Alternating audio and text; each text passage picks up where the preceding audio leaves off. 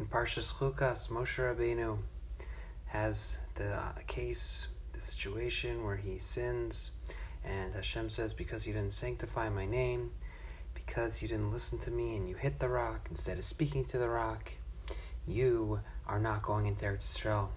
You had a chance to make a Kiddush Hashem, and you made a Chil Hashem.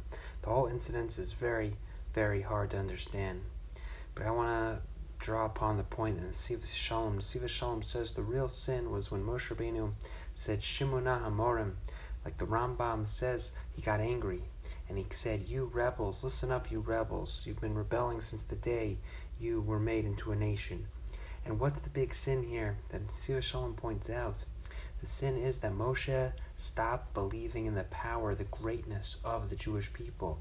That the point of a leader and the point of friends and the point of true Jewish leadership is to unlock the greatness in every Jew that they meet.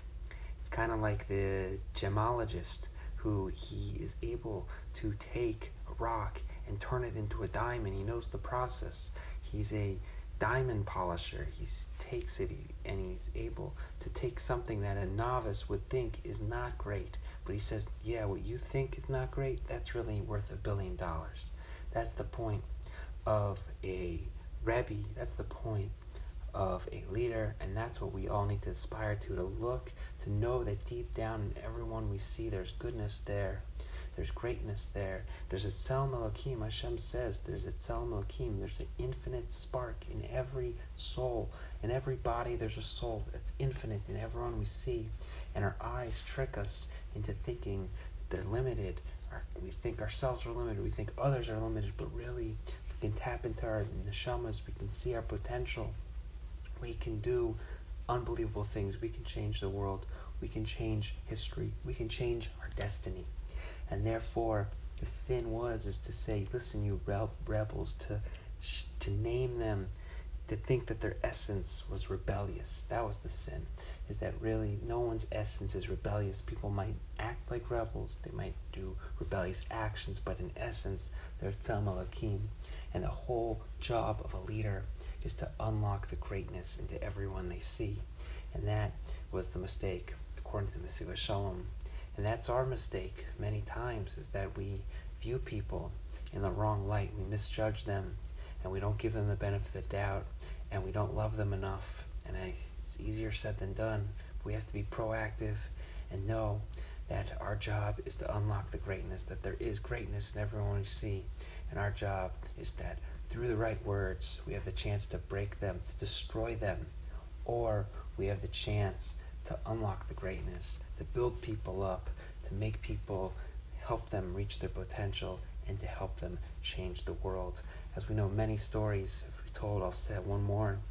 The singer, Rabbi Jake, he didn't think that he had the ability to write songs. And one day he thought he wrote something. He thought it sounded decent, but he went to his friends, and his friends said, yeah, that's amazing. Yo, you gotta write songs. You could do it, Joey. Yeah, you could do it, Rabbi Joey. And after he heard those words, he all of a sudden went from someone who can't write song to like a flow of blessings flowing out of him, a beautiful music flowing out of him.